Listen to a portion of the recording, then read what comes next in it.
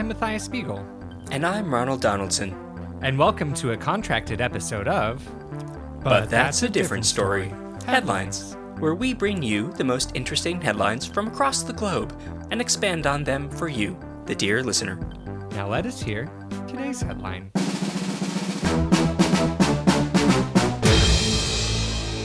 Cherished parrot perishes in ferret scare hit. We mourn today as the world's most beloved parrot, Amory, he's dead. Deader than a pet in a Monty Python sketch. This all happened because of his fame, some could say. Or it could be a simple mistake. The fact is, he was assassinated. Someone scared him to death. Ooh. But we have met the assassin. He gave himself up. He said, I was contracted originally to kill Fennel, the ferret. Same method, scaring. Got the cages mixed up. Same owner, Fennel the ferret, Amory the parrot. Yeah. Yes, the assassin was blind. He was going off of smell. Apparently thought the parrot cage smelled, or the parrot cage smelled like the ferret cage. Got them mixed up. Snuck up. Did a big boo. Ran off. Parrot dead. Ferret, very much alive and stinky. And stinky. Yes. From natural causes, or is he in mourning? Both.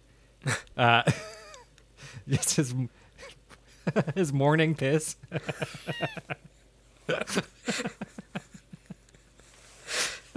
He's so beside himself, I guess he just evacuated all functions. On top of the already musky ferret stink. The assassin, though, has been a little tight-lipped about why he was hired to kill the ferret, and a lot of conspiracies have been popping up. One claims that the ferret has just gotten too popular in the household, and the parrot was the one who called in the hit. Oh, you think? That could be. Yes, the assassin did say that he was contracted through several intermediaries. So the originator of this hit, very much unknown. I could see Amory picking up or, he could probably use Siri. That's true. He doesn't even need his little claws. And Amory can, there's another way to put this, but parrot Siri's voice. Yeah. Amory was known to be a great mimic. And parroting Siri's voice, very useful. How?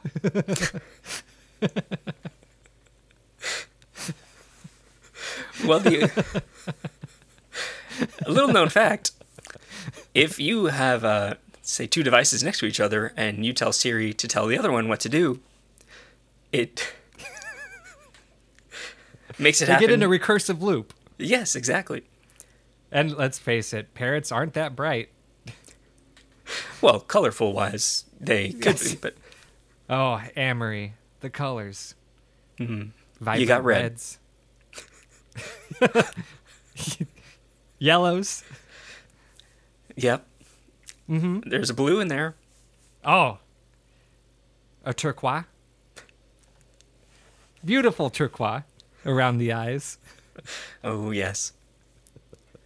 Beautiful. And what color were those little bird eyes? Black as night. Exactly. Obsidian, some could say. Ooh. poetic. Yeah, eyes that cut you like a knife. An obsidian knife. Which he's been known to threaten that ferret with obsidian knives. Yes, he's a big Game of Thrones fan. And would constantly, threaten to pull a Cersei on the ferret, on Fennel. And you'd think that'd mean throwing Fennel out of a tower. But no, it meant using an obsidian blade. And also screaming at it, shame, shame, constantly. It's a very unpleasant house to be in. Yes. I mean, everyone loved this parrot for its beautiful colors, but he was kind of a jerk. He was. A lot of people are saying that he got what was coming to him. You know, To be scared to death. notorious phone prank caller. On the original version of Crankacres, he was the ringer they would bring in. He was. Yes, his famous prank of asking the person if they wanted a cracker. Oh, yeah.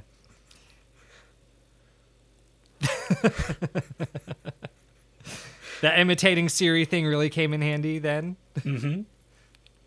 People would be like, I don't know what that is. This is 2006.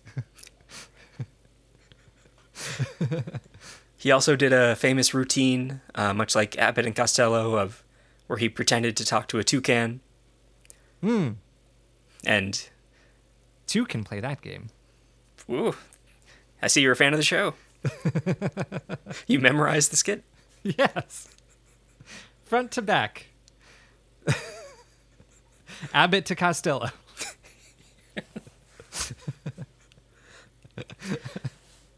But of course, Fennel, he became a hit on Punk'd. Oh, that's where he got his start. Yes. Working alongside Dax Shepard. Fennel and Shep.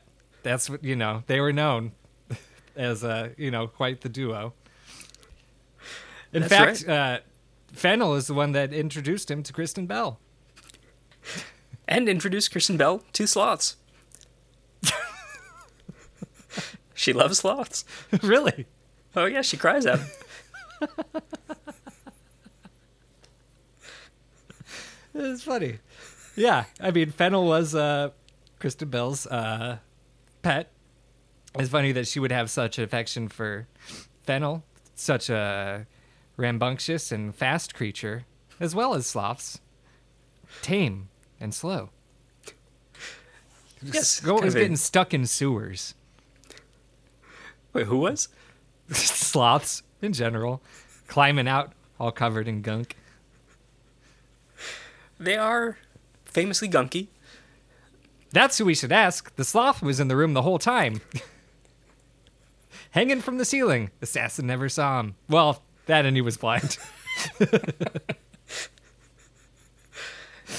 And the smells were all mixed up. Yeah, that could be. That stinky sloth just mixing up all the stinks. True. Confusing the blind assassin. I guess we'll never know who really perpetrated this preposterous parrot. No, but this is quite the story, and Fennel is gaining even more fame because of it. Oh, 17 million subscribers on Instagram, followers, whatever. Right. Yes, they're flocking to his page, his IG account. They're, Yeah, the iguana's pretty pissed about that. Yes. So Fennel better watch out. I mean, he had a target on his back once. He's got more enemies now. So you never know. Although, I'm now beginning to think that Fennel maybe put the hit out on himself and knew that the blind assassin would get it mixed up. And he did it Wow. all to just gain more followers. It worked. Hey, more power to him.